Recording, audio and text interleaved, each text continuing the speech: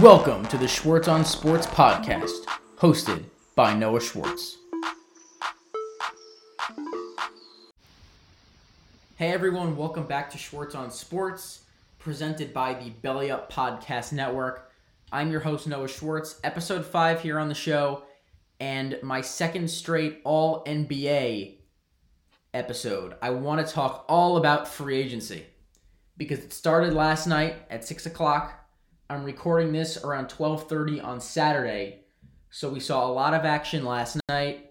We've continued to see more action on the free agent market this morning, and if anything breaks during the show, I'll be able to react to it live. I'll talk about some of the signings that have already happened, some of the big trades that have happened, and it has been a really busy couple of hours for me and all of the NBA and all of its fans, so let's get right into it. I want to start with my first topic, and it revolves around the Lakers and Clippers, and that's really where I think the biggest surprise of the night was last night. Montrezl Harrell is now an LA Laker, and I think that was something that shocked the entire NBA world when it came out last night. I don't think anybody really saw that coming whatsoever. And yeah, Montrezl Harrell, an LA Laker now, coming off a Sixth Man of the Year award win last year, and he's signing a 2-year deal with the Lakers, about 19 or 20 million for the 2 seasons, and he's got a player option on that second year, so it's a 1-year deal, plus we'll see if he wants to come back next season, but really a total bargain for the LA Lakers. We saw last night they lost Dwight Howard, and that was a big fiasco early on in the free agency period. We saw him tweet that he was going to come back to the Lakers, be back with the purple and gold around 7:15 or so, and then about maybe 5 minutes after he tweeted that, not even, he deleted that tweet. We found out that he was retracting the deal there. It wasn't happening. And then we found out a little while later that he was signing in Philly. So the Lakers needed to pivot at the big man spot. And the guy they went with was the reigning Sixth Man of the Year award winner, which, again, just shocked everybody. Not only does it dramatically strengthen the Lakers' title chances because they're getting a guy that averaged 18 or 19 points last year, can get double-digit rebounds in any game, and is one of the hardest playing guys we have in the NBA. But on top of that, they also have Dennis Schroeder, who they just acquired from the Oklahoma City Thunder the other day, and he's there now off the bench also, and he came in second in Sixth Man of the Year voting. I love that addition for them when they made it earlier this week. So they now have number 1 and number 2 in Sixth Man of the Year voting from just this past season on their bench. They also have the NBA's best duo in LeBron James and Anthony Davis. We'll see if they can bring back Kentavious Caldwell-Pope. We'll see if they can bring back Rajon Rondo. But they've already made those 2 additions. They signed Wesley Matthews last night on a 1-year, $3.6 million deal. He's a very good 3-and-D player, can sort of replace what Danny Green gave them all last season as a shooter and a guy on the wing defender. So great job by the Lakers there. Not only does it strengthen the Lakers dramatically, but it weakens the Clippers. And that's another big part of this. The Clippers last year were very centric on Kawhi Leonard. Of course, Paul George played a significant role. But outside of those 2 guys, it was Montrezl Harrell as the 3rd best player on this team, along with Lou Williams as the 4th best guy. Montrezl Harrell was huge for them last year. He played small ball center. He sometimes played some power forward. He's a phenomenal post player. He's a great rebounder. He plays hard defensively, although he's not too good at it. And as a small big, as a guy who's 6'6" playing mostly center, he plays about as hard and as physical as any player in the league. He comes out and plays with a lot of energy, and there's a lot of teams in the league that would love to have this guy based on the way he's developed over the last 3 years or so with the Clippers. And now he's going to the Lakers, the biggest rival that the Clippers have. He's going to play in the same building in front of the same Los Angeles fans, but now he's doing it for the defending champions. And it's just a big blow to the LA Clippers. They're going into next season dramatically weakened compared to what they were at the end of the season because they signed Marcus Morris back last night to a 4-year deal worth $64 million. I like that addition. They added Luke Kennard earlier this week from Detroit, a very good shooter. They traded Landry Shamet away. But they've now lost Trez. They lost JaMychal Green last night. He went to Denver. I'll get more into that later. And they just don't have enough size at this point. They haven't really made any other additions yet. We'll see if anything breaks over the course of the show. I'll definitely talk about it. But this is a small team to begin with. They've got Ivica Zubac as the center, and there's just not much there in terms of size otherwise. And the only other big guys they had last year were Montrezl Harrell and JaMychal Green, and now both guys are gone. Clippers dramatically weakened. I don't know how they're going to match up with some of these other teams in the Western Conference size-wise. The West has Jokic. It's got Anthony Davis. There's Rudy Gobert. There's a lot of great bigs that play in the Western Conference. Christian Wood signed with Houston yesterday. With all these great big guys, I just don't know how the Clippers match up. And they have as good of a star duo as there is in the league outside of LeBron AD. Kawhi and Paul George are fantastic, and we know what those guys are about and how great they are. But from a size perspective, I don't know how they're going to hold up. And Tyronn Lue's going to have to figure that out, and they're going to have to make a move at some point, find some sort of a center on the bargain bin somewhere because they don't have a lot of money to spend, clearly. Bring him in and see if he can replace what Trez and JaMychal Green have given the Clippers for the last couple of years. I just don't know how they're going to do it. But right now, the Lakers look like the overwhelming favorite in the Western Conference with these additions that they have made. We'll see if they can bring KCP back. And with the Western Conference looking a little bit weaker than it did just 3 or 4 days ago, Klay Thompson's out for the season, so Golden State's severely compromised. I'm going to get into Denver later, but they've had a terrible offseason so far. They look like a disaster compared to what they were a week ago.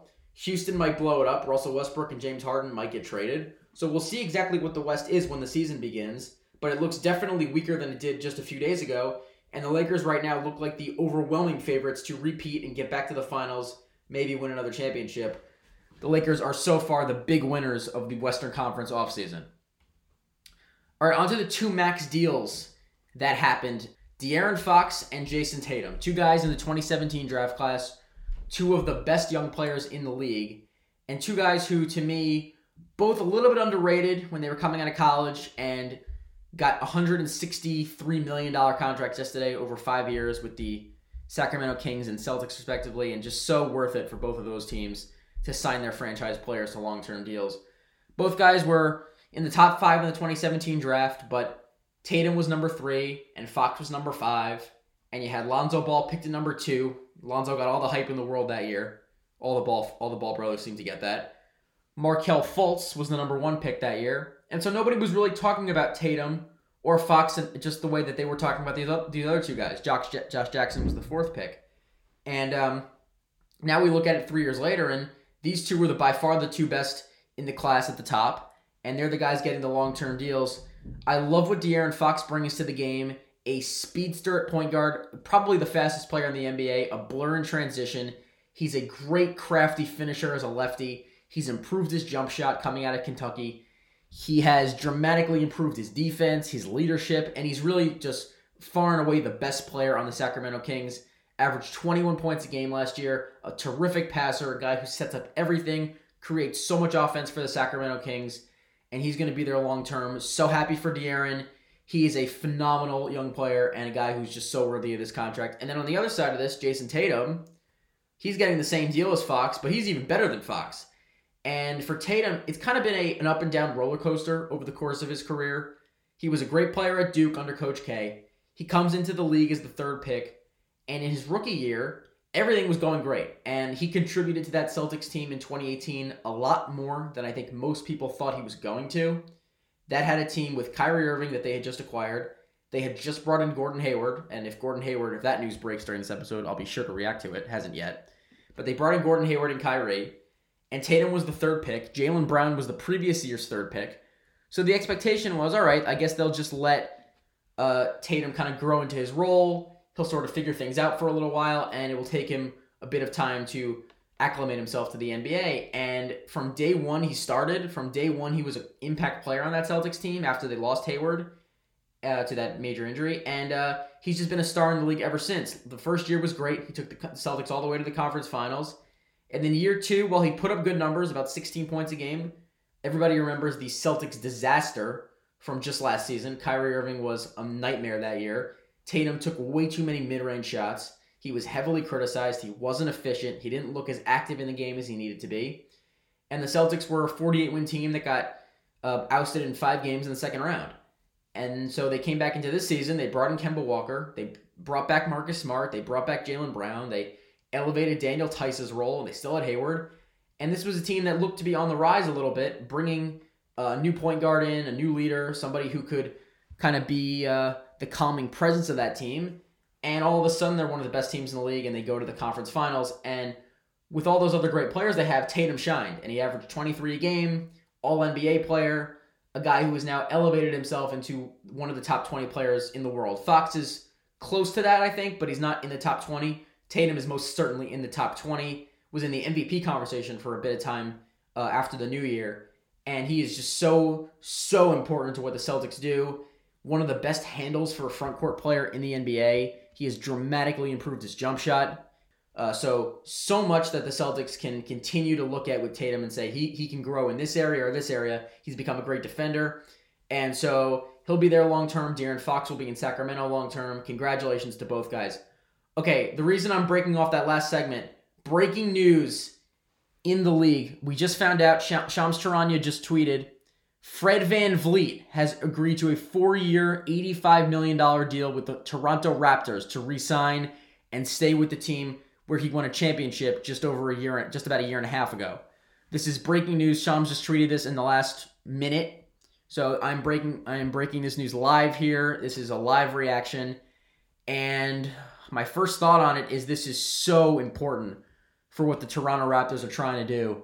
Bringing VanVleet back on an $85 million deal to go alongside Kyle Lowry, just a vital acquisition that they made here. A guy that they've used in so many different roles in his first 4 seasons. A guy who was a bench player for the first 3, was a 6 Man of the Year candidate, and now this year has started and was arguably the second best player on the Raptors for most of the season alongside Pascal Siakam, because Lowry had a good year, but I don't think he had the kind of year that Fred VanVleet had. Averaged about 18 or 19 points a game, a terrific passer, an elite three-point shooter, one of the most accomplished undrafted players that we've seen in the league in a long time out of Wichita State. Signed with the Raptors, developed.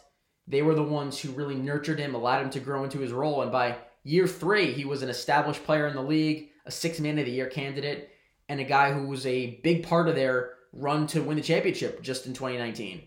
And he was really in a bit of a shooting slump through the playoffs last year, and then he kind of woke up in the middle of the conference finals, had an amazing NBA finals. There were some memorable threes he hit in Steph Curry's face, and I'm trying to just think back, but there were some really memorable ones. One that rolled around the rim like 3 times before it went in Game 1. He was such a vital piece of that team. Moved into the starting lineup this year and continued on his progression, and now he's going to be there long term. So great job by the Raptors. I was afraid VanVleet would leave, and on a team last year that didn't have a lot of depth, they're really only playing with 6 or 7 really key players. I mean, they had the starting group, and then off the bench you had Norman Powell, and that was about it. And you had Serge Ibaka, and that was about it. And now you bring VanVleet back.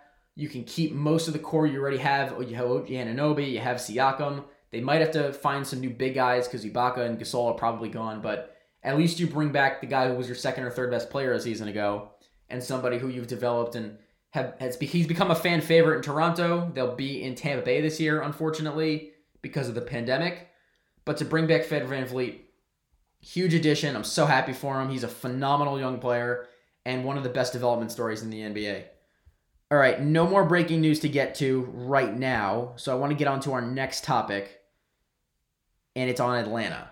And I don't think there's been a team that I've been more impressed with than the Atlanta Hawks. Now, I don't think that all the moves they made means that they're going to go into the season with the exact same roster they have at this point, but I do think that they'll go in with a similar roster, and it'll be a big help to them as they try to make the playoffs for the first time in Trae Young's career. They signed Danilo Gallinari last night, which was a move I loved. A 3-year deal worth about $60 million. One of the NBA's best jump shooting big guys at 6'10". He averaged about 19 a game last year, is an elite scorer, all 3 levels, can get to the basket, can shoot. He's a phenomenal player and a guy who's never made an all-star team but has been in the conversation numerous times and really a terrific European, one of the best players that's come from Europe in a while. So they're going to bring him in. He's a veteran. He can help the team with leadership. He's been around a long time. He's been on overachieving teams the last 2 years with the Clippers a couple years ago, and then this year with Oklahoma City. He'll be a huge help. And then they also brought in Chris Dunn this morning. That was just about an hour ago, and I love that addition. Chris Dunn is maybe the NBA's best defensive point guard, a guy who's an all-NBA level defender, and somebody who can come in and back up Trae Young. They've really never had a really good backup for Trae yet. They had Jeff Teague for a little while. That didn't work out too well, and so they've kind of been searching for somebody that could spell Trae and be someone who could help defensively. They could play both guys together and give Trae some support on defense where he's so terrible. Chris Dunn definitely does that. He's a perfect fit. He can play off the ball. He can play on the ball. They can move Trae around and get him off some screens and get him some open jump shots without the ball in his hand. They can use Dunn in that role as well. And then they can use Dunn to guard the NBA or the other team's best perimeter opponent from that night. So great job by the Hawks. I love that signing. I like the Gallinari signing. And so I look at their roster right now, and I think the biggest area where they had need was at guard and having an extra forward. Now, they did add Gallinari and Dunn, but I don't think they go into the season with that exact same group, among the forwards especially. Among the forwards, they've got the two guys they drafted last year, DeAndre Hunter and Cam Reddish. Both guys were lottery picks. And then they have John Collins, who's a 20-point-a-game guy and is going into his fourth year. And they have Gallinari. Now, I heard last night there was a rumor that they may trade John Collins. And I totally buy into that. I think that's definitely something that will happen. Apparently, going into his fourth year where he's extension eligible, he is looking for an extension, possibly even a max extension from the Hawks. And he had a suspension that he dealt with last year. And when he's on the floor, he's been very valuable. But when you have a guy who's had some off-the-court issues and really isn't a star, has just put up star-like numbers, but it hasn't impacted winning whatsoever, it's definitely hard to give that guy a major extension when you don't know if he's really worth it, and it's going to tie you up payroll-wise for the next half decade. So I think the Hawks will look to trade him sooner rather than later, especially now they have a ready-made replacement, a guy who's going to play the same spot that Collins has played for the last few years in Gallinari. He's arguably a better player than Collins, so they're probably going to look to trade Collins at some point. I don't know if it'll happen prior to the season. I don't know if it'll happen during the season. Maybe it happens next offseason even. But I will tell you that it doesn't look like right now that John Collins is long for Atlanta, which is unfortunate because they've got a really impressive roster there, a group that to me looks like a playoff threat, a team that could really make some noise in the bottom of the East and give somebody a scare in the first round. Now, do they keep the same roster? Like I said, I doubt it. But just the fact that they've acquired such talent for Trae Young and kept such flexibility among the salary cap for the first couple years of his career is really impressive. They haven't splurged on the wrong free agents. It looks like they're going to make moves on the right guys, and it's going to help them long term. I love their coach, Lloyd Pierce. I like a lot of their young players. I love Kevin Huerter, the young shooter they have out of Maryland. I love Trae Young. Clint Capella they brought in. They just drafted the guy out of USC, Okongwu. So they've got a nice young core, and we'll see what happens, but I really like the Gallinari and Dunn signings. All right, on to the next team that I want to mention. It's another team from the Southwest Division. This is a big deal. The Wizards are apparently about to part ways with John Wall. The Wizards made a couple of moves yesterday. The big one was signing Davis Bertans back to a 5-year deal worth $80 million. They got a huge deal done with the young Latvian sharpshooter. He's 6'10" or 11. He's a fantastic young player, a guy they're going to build around. And it looks like John Wall, the franchise icon, arguably the greatest player in franchise history, wants out. And we found out last night that there were trade talks between Houston with Russell Westbrook. I'm mixing up all these teams. Houston with Russell Westbrook and Washington with John Wall. And we heard there was trade talks there. And apparently those fell apart at some point in the last couple of days, and it doesn't look like that'll happen. But yet, John Wall still wants out of Washington because he thinks it's ridiculous that they are building around Bradley Beal for the future and not John Wall. And to me, this is just an utterly ridiculous argument from John Wall. Bradley Beal's a better player than you. Bradley Beal's been better than you for a couple of years already. And you got to remember this too. John Wall hasn't played an NBA game in about 2 years now. And he's been hurt. He's had major lower leg injuries. He's been off and on in terms of his jump shooting for his entire career. And he's been a bit of a head case at times. So it doesn't seem likely that the Wizards are going to ever side with John Wall again in this battle between Wall and Beal for, I guess, franchise supremacy. It's ridiculous. Those guys got to work together if they want to make this happen. But I guess they're not, and it looks like Wall's going to want out. Now, the only thing is, where do they even trade John Wall? And this is where I feel like all these trade talks may just continue to fall apart with whatever team they talk with. If they want to trade for Westbrook, that actually made a lot of sense because both guys are on bad contracts and both guys can't shoot and both guys have been sort of head cases over the years and both guys are older and aging and rely heavily on athleticism. But otherwise, there's not that many teams around that are going to want to take a guy on a massive deal like John Wall's on, long term, and somebody who we don't know what his health situation is. We don't know if he's going to come back as explosive. What his jumper is going to look like. Can he defend at the same level? We have no idea. And he has zero leverage in this because he's been out for so long and because his contract is so big. And so most teams aren't going to want to take on a guy like Wall. It just doesn't make a lot of sense to build around a player like John Wall. He's hard to fit into a system. As talented as he may be and as much as he may have done for the Wizards over the last decade, there's just not a lot there anymore where you can say his contract's appealing, his injury history is appealing. There's just not much that most teams are going to like. And so if you don't trade him for Westbrook, a similar player, I don't know who you're trading him for. And I don't know what the Wizards are going to do to start the season out, but the obvious thing to do is just build around Bradley Beal. You keep Bertans like they did on a big deal. They have Rui Hachimura, who I love. They have Troy Brown, who I like a lot. So they have pieces there that they can start to build with around Bradley Beal. But if they want it to work with this star backcourt, they've got to make sure that John Wall and Beal are on the same page. And clearly they haven't been. They haven't been for, I guess, quite a while now. And it doesn't seem like the relationship has improved at all. And so it looks like they're going to have to try and move on from John Wall. Do they possibly cut him? Do they just take the bait and trade him somewhere where they can get something back for him and probably have to give up first-round picks in the process for somebody to take on that contract? It's a really tough situation. I wouldn't want to be Tommy Shepard, the new executive there today, but I can tell you that it's only going to get uglier in Washington if this feud between Beal and Wall continues.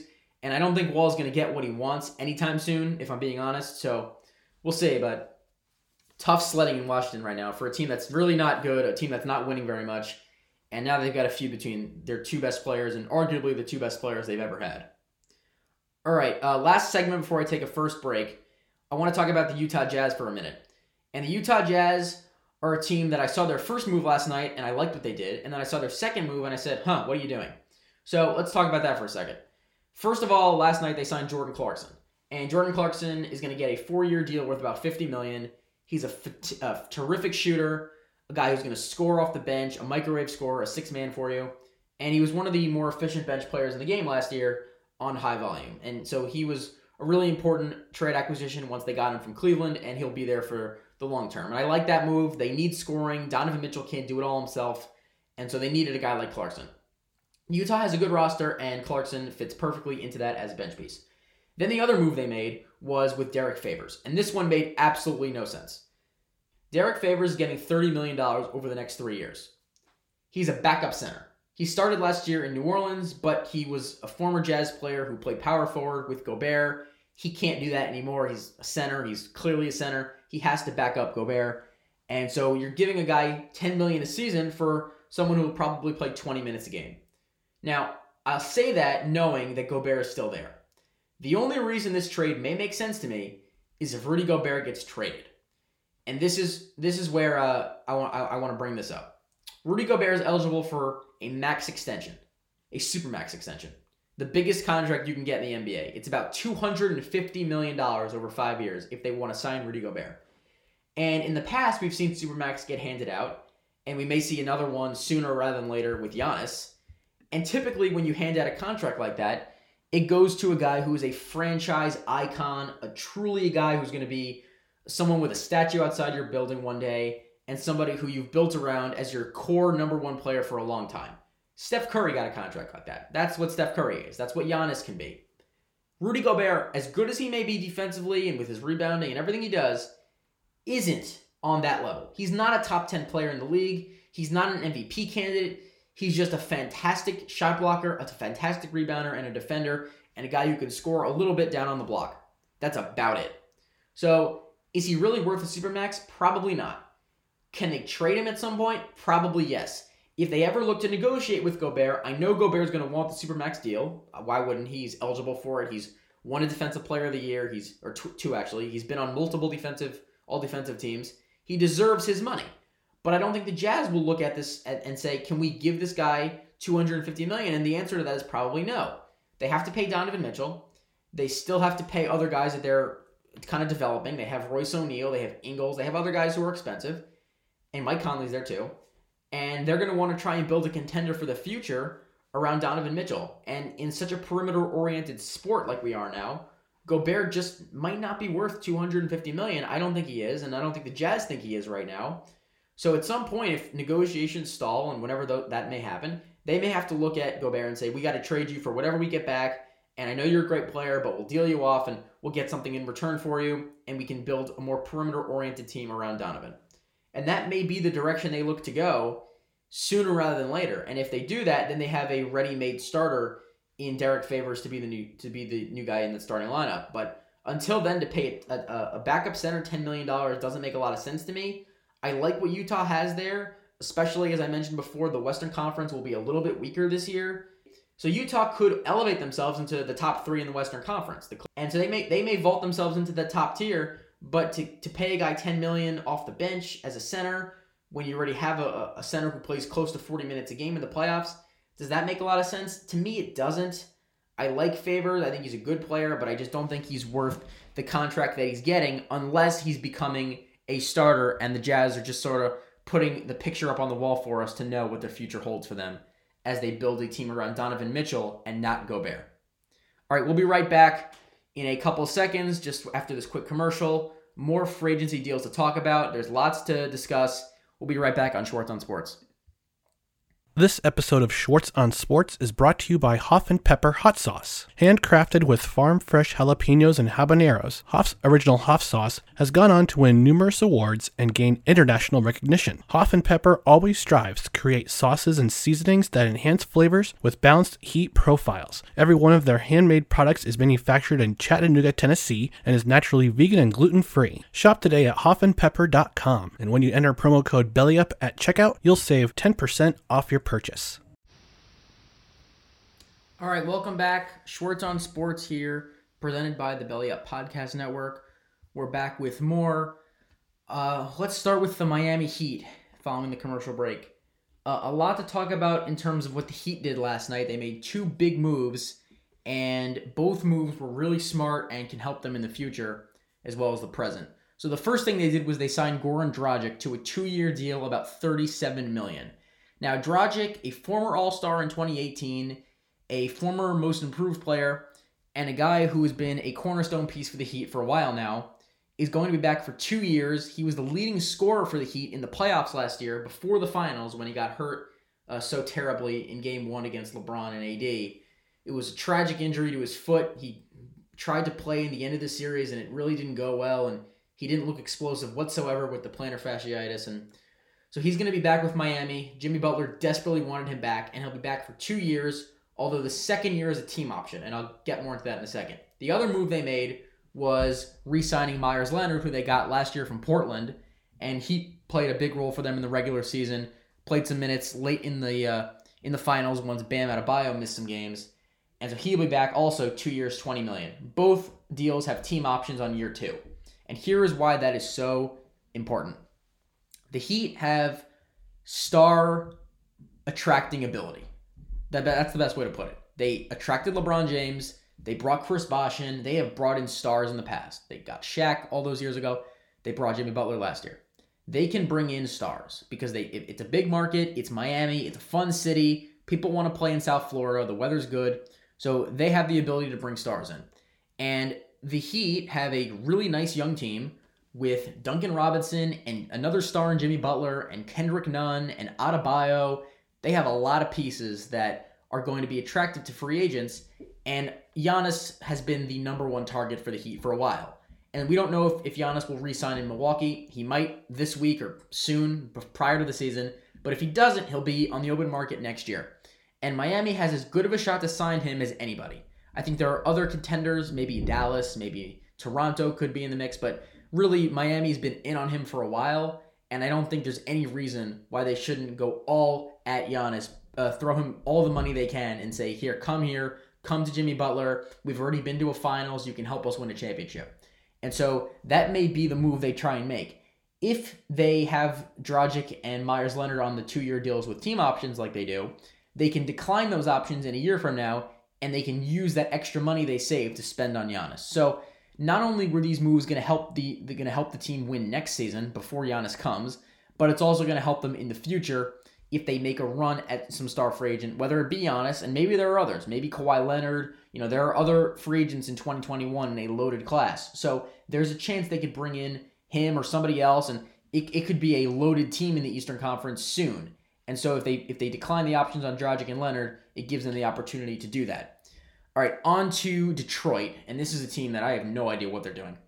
They drafted a center in the first round the other day in Isaiah Stewart out of Washington, a guy I like. He's a New York kid from Rochester, and he looks like he's going to be a good NBA player. Then the other day, or yesterday I should say, they signed Mason Plumlee on a $25 million deal last night. They signed another center in Jahlil Okafor just a little while after that. And then they went out and signed Jeremy Grant on a huge deal, 3 years and $60 million. They lost Christian Wood, however. He went to Houston, and he's on a deal with the Rockets now, 3 years and $41 million. And that's an absolute bargain for a guy who averaged over 20 points the last month or so prior to the shutdown. So they're getting now two centers, or three centers, I should say, in Stewart, Plumlee, and Okafor, and they're getting a power forward, a guy who could play center in a small lineup in Jeremy Grant. Now, this is a team in Detroit that didn't have a lot of shooting to begin with. They lost Luke Kennard earlier this week. Their best point guard is Derrick Rose. They're just not a very good perimeter team.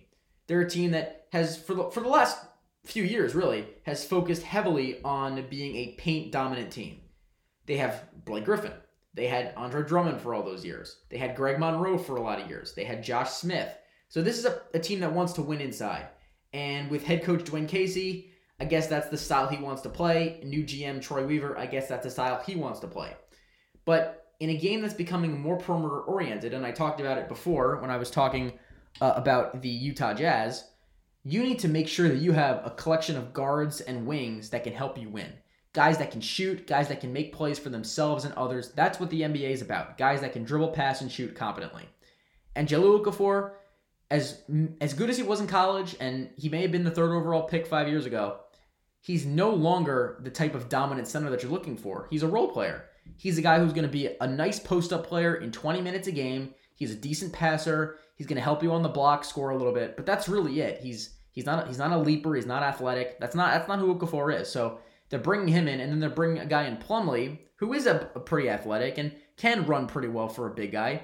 But at the same time, what is Mason Plumlee really doing for you on a team that already has Blake Griffin and has other big guys? It just doesn't make a lot of sense. So they spent a lot of money on bigs. They then spent a lot of money on Jeremy Grant, a guy who had an outstanding playoff run with the Denver Nuggets last year. He apparently took the same deal to go to Detroit. He could have stayed with Denver. He ended up leaving.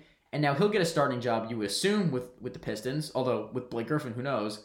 And so they just have too many bigs now. It kind of reminds me of what the Orlando Magic had, or still kind of have, actually, recently. They have Aaron Gordon, Vucevic, Mo Bamba, Jonathan Isaac, just too many tall, inside players to win in today's NBA. And so I guarantee you the Pistons will be the worst shooting team in the league next year. They might have the lowest volume on those shots also. And it just doesn't make a lot of sense for what this league is trying to build. Now, are they going to try and trade Blake Griffin? Because it's possible that they could do that. Maybe. I've heard Denver is a place where that could be. And they could bring him in as the power forward. That could work. It could actually be a sign and trade where you bring in Grant and Plumlee, and then you kind of move Griffin over to Denver. That could work. And maybe they'll do that. But if they're going to keep the roster they have, just too many paint-bound guys, too many guys that want to play inside, too many guys that want to use post touches, and it just doesn't work in today's league. All right, and then finally, as I mentioned, Christian Wood. He is now going from Detroit after having a great year last year to Houston, and this is a big move. Houston, as difficult as this offseason has been, got a huge addition yesterday in Christian Wood. Wood was a guy who was in the G League for a while, was one of the best players in the G League. I believe he won a G League MVP, actually. And then he finally got a shot last year with Detroit, and he made the absolute most of it when Blake Griffin was out. He averaged over 20 points at the end of the year. He looks like a dominant rebounder. He could probably play power forward and center, kind of switch between those two positions. He really looks like an athletic, modern big. And we'll see what his shooting holds up over a full season if he can make enough threes, but he seems to have range from out there too a little bit, so that's a good sign. The Pistons have to be really upset that they lost this guy on a slightly less than market deal. I mean, only 3 years, $41 million, And that deal actually got revised. He actually added $14 million onto that total. It was supposed to be 3 years and $27 million, $9 million a year, until I guess they went back and looked at it, and then the Rockets gave him some extra money. Now, here's the question, though. You bring in Christian Wood. Does that mean you keep Westbrook? Does that mean you keep James Harden? And the Rockets have been wheeling and dealing all week. They traded Robert Covington. They've got Trevor Ariza. They traded him. So they've done a lot of trading over the last few days. They traded Clint Capella at the deadline. Now that you have Christian Wood, does that make James Harden want to stay? Does that make Russell Westbrook want to stay? I don't think it does. To me, Wood is a young player, a guy you want to build around, and not fall into this sort of a role player mentality where he kind of stands around and just waits for Harden and Westbrook to pass him the ball like the other players that play in Houston. I don't think that's going to work with a guy like Wood, who really has a lot of untapped potential, a high ceiling, and a lot of room to grow. I don't think that's what he wants. So we'll see. Maybe Harden got a little happier last night. I can tell that PJ Tucker really didn't, based on what he posted on his Instagram story with a bunch of laughing emojis. Looks like he's pretty upset that they brought in a guy to basically replace Tucker, but we'll see. So it looks like it's going to be tough sledding in Houston, but this could be a boost to the Rockets. Maybe it made Harden and Westbrook a little more willing to stay last night, and I know that's what the Rockets ultimately want. I know they want to try and run it back for another season. That's what I want them to do. But it's definitely a tough situation right now, and Christian Wood only helps that, although they still may trade their guys, so it's not easy to tell at this point. All right, on to the Nets. Speaking of Harden, they made a huge move yesterday. They signed Joe Harris, their development project over the last few years, to a 4-year deal worth $75 million. And Joe Harris has turned himself into one of the NBA's best shooters, one of the NBA's most elite offensive weapons from a catch-and-shoot standpoint. And he was a guy who was a second-round pick out of Virginia, was really a no-name in the league, came to the Nets, turned himself into a big-time starter. And so good for Joe Harris, good for the Nets. They signed him to a big deal. Now, the question is, can they still acquire James Harden and have Joe Harris on the roster? I don't think they can do that. Now, all the salary cap stuff, I don't have all the numbers in front of me, but based on the fact that Harden's on a massive deal, and Irving's on a massive deal, and Kevin Durant's on a massive deal, and Harris is now on a big deal, can you bring in Harden? I don't think you can. They can trade Karis LeVert, they can trade Spencer Dinwiddie, they can trade Taurean Prince and DeAndre Jordan, Jared Allen too.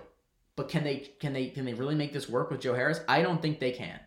And so we heard from Sean Marks that he doesn't want to sacrifice the future just to throw a random team together that can try and win a championship. I think he wants to keep sustainable success. And I think to him, keeping Joe Harris, a guy they developed and turned into a good rotation player, is something they were really prioritizing. And I think he'll be there for the long term. Now, does this turn off the trade rumors? I don't know. But I think Harden has to look inward now and say, I got to find either a way to make this work in Houston or find a different destination that appeals to me, because it is a lot less likely today that he goes to Brooklyn than it was yesterday. And that stinks for Harden if that's really where he wanted to go. But it's just the way the league works, and good for Joe Harris, one of the most deserving guys to get paid in the NBA, and he now gets the money he was looking for. Okay, on to another team that I liked what they did, Portland. Portland's done a lot in the last couple of days, and I like all of it. They added Robert Covington. They made a big trade for him. They added Derrick Jones Jr. yesterday. I like him a lot. An explosive leaper, a wing defender, and somebody that can actually match up well with some of the elite wings of the Western Conference, whether it's Kawhi or LeBron or anybody like that. They were missing a piece that could help guard those guys last year in the playoffs, and Derrick Jones plays that role. They also brought back Rodney Hood on a 1-year deal. Second year is non-guaranteed, so we'll see if it's a 2-year deal. But he'll be back also. So good job by Portland. They're a team that kind of flies under the radar in the West. They've made one Western Conference Finals. That was a year and a half ago they were there. And they almost missed the playoffs this year. This was a disappointing season for Dame Lillard, and he played great, but McCollum was a little on and off, and they had injuries, and Nurkic, and he was out. And so now it looks like they have a real team again, a team that's going to be whole and a team that's going to be healthy. They have Enes Kanter. I forgot to mention, they brought him back yesterday in a trade. They trade with Boston to bring him back. He was there a couple years ago and helped them get to the conference finals as Nurkic's replacement. And so I really like what they have. Now, are they going to be one of the top 3 teams in the West? Probably not. But are they a team that could possibly get the 4 or 5 seed? Maybe closer to 6, 7, or 8. But either way, they're a tough out, and Dame Lillard's amazing. We know that. CJ McCollum can get it going at any time. He can cook as well as anybody else in this league. And so good job by Portland. I love Terry Stotts. I love what they do in the front office there with Olshey. And so Portland, although they're not a championship threat, is pretty close to being one of the better teams in the Western Conference, and they could definitely scare anybody in an early round playoff series. All right, last segment I want to do here, Milwaukee. Milwaukee has done a lot. They also had one trade that fell apart, and they were supposed to add Bogdanovich. That didn't work out. That ended up falling apart. Oh, breaking news. Oh, wait, hold on. Let me scratch what I was just talking about. Let me finish this Milwaukee segment, and then I'll move on to the breaking news. This is huge. People want to hear this. So, in terms of Milwaukee, I'll do this quickly. Milwaukee, the trade with Bogdanovich seemed to fall apart. They cut Ersan Ilyasova. That kind of confirmed it. And this morning, they made a couple moves. They brought in DJ Augustine as an extra ball handler and playmaker. And then they brought in Bobby Portis to be an extra shooter and, I guess, defender on the wing. He can play the 4. He can play the 5. He's helpful there. He can defend the rim a little bit. So I like the moves that team has made. But adding Bogdanovich would have been a huge addition because it would have given Giannis all the more reason to stay. And it would have given them arguably the best starting 5 in the NBA. So, unfortunately, they didn't get the guy they were really looking for, but they did get Drew Holiday, and they added some pieces the last couple days. And so they're as good as any team in the East, and Giannis now has to just make his decision based on the roster they have and what happens this year.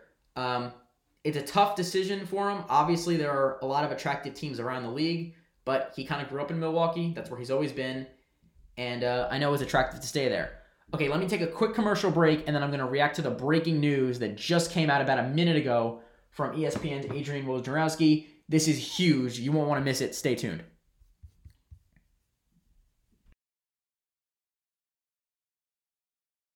This episode of Schwartz on Sports is brought to you by Invader Coffee. Invader Coffee is an ultra-premium, veteran-owned coffee company proudly delivering only the best coffee your hard-earned money can buy. They aim to only serve the highest quality organic, air-roasted coffee beans sourced from free trade farms all over the world. They keep things simple. The best coffee at an affordable price in order to provide you with the value you deserve from your morning boost. 100% fair trade, 100% organic coffee beans, 100% air-roasted, 100% money-back guarantee. Visit invadercoffee.com and enter promo code BELLYUP at checkout to receive 15% off your order. All right, welcome back to Schwartz on Sports. Breaking news for my final segment of the day. This just broke in the last minute. I am reacting to it live. ESPN's Adrian Wojnarowski is reporting that the Charlotte Hornets are making the move of the offseason. They are signing Gordon Hayward to a $120 million deal over the next 4 years. He will be in Charlotte with Terry Rozier, with Devontae Graham, and with new number 3 overall pick, LaMelo Ball. So they get their new small forward. The Charlotte Hornets have agreed to terms with Gordon Hayward. 4 years, $120 million. Wow, this is huge. We didn't know what Gordon Hayward was going to do. We thought maybe the Knicks were interested. We thought maybe the Cavaliers were interested at one point. We had heard a lot of rumors about him going back to Indiana because Indiana was the place where he grew up. He went to Butler, which is in Indiana. He took that team to the national title game. It seemed like the perfect fit for him to go back to the Pacers, and the Celtics were trying to negotiate a sign-and-trade with Hayward to bring him back to Indiana, possibly bring back Miles Turner, maybe Oladipo or McDermott, one of those guys, and make that happen. So now Gordon Hayward decided, I'm going against Indiana where I'm from. I'm going down to North Carolina to sign with Charlotte and to play with a team under Michael Jordan that has not made the playoffs in a few years and looks like it's in a rebuilding phase. But if they get a guy like Hayward, a former All-Star, that may definitely speed up their rebuilding process and get them closer to playoff contention sooner. Wow, this is huge. The first thing I think about is how much Hayward can improve this team. And like I said, they haven't won anything ever. I mean, really ever in the history of the franchise. But this gives them a chance to have a foundational star, somebody to be a veteran, to teach LaMelo Ball, to continue to help develop Devontae Graham. He can play make. He's a great passer for a forward. He can shoot the ball. He can handle the ball. He can defend a little bit. Like I said, a former All-Star. He has some injury concerns. There's definitely injury concerns after the ankle injury in the bubble, after the leg injury a couple of years ago where he missed the whole season, broke his leg. So there's definitely a lot of concern there. But at the same time, he's a former All-Star. He's one of the most respected players in the game. And he'll come to Charlotte and be an immediate boost to that team. I did not expect him to go to Charlotte. This is a shock to me. I could have probably I would have predicted he was going to Indiana. That would have been the place that I thought was most obvious. The Knicks were also in the conversation, but I knew he was leaving Boston. I just didn't think that Charlotte was the place. I guess something must have came together in the last few minutes for him to go there, and now he is going to Charlotte. Wow, just an absolute shocker. The Celtics now, and this is crazy too, the summer of 2018, or 2017 I should say, they traded for Kyrie Irving and they signed Gordon Hayward. Now they've lost both those guys. They only were there, Kyrie was there 2 years, Hayward was there 3 years. So after that crazy 2017 offseason, it looked like the Celtics had really vaulted themselves into the top tier of the East, and they made 2 conference finals since then, but it hasn't gone smoothly. They've had a really rough season in the middle of that, and it just never really seemed to be a fit for Hayward in Boston. He didn't seem to fit the culture there. He had to fall off to a smaller role this season with Tatum, Brown, and Walker, all better players than him. He came off the bench the previous season for most of that year, so it just didn't go smoothly. We kind of figured that him moving on would be the best thing, but going to Charlotte just gives them a real shot. I don't think Charlotte's a playoff team right now. I think they definitely need to make some more upgrades, but they've got the 3 guards. They now have Hayward. They drafted P.J. Washington. They have Miles Bridges. So this is actually a real team, and not a playoff team, I don't think, but a team that could challenge possibly for the 8th seed, and a team that has only room to grow because they're so young, and Hayward has a lot of time left as a good player. Again, a 4-year deal worth $120 million, $30 million annually from the Hornets, and that's where Hayward's going. Wow. That'll do for me here on Schwartz on Sports today. Breaking news, we got the Van Vliet news, we had the Hayward news, a lot of reaction to all the other signings, and it's just been a great free agency period so far. I love free agency. I love it so much. It's one of my favorite times in the NBA each season, and hope everybody has a nice weekend. Enjoy the football tomorrow, and have a good one.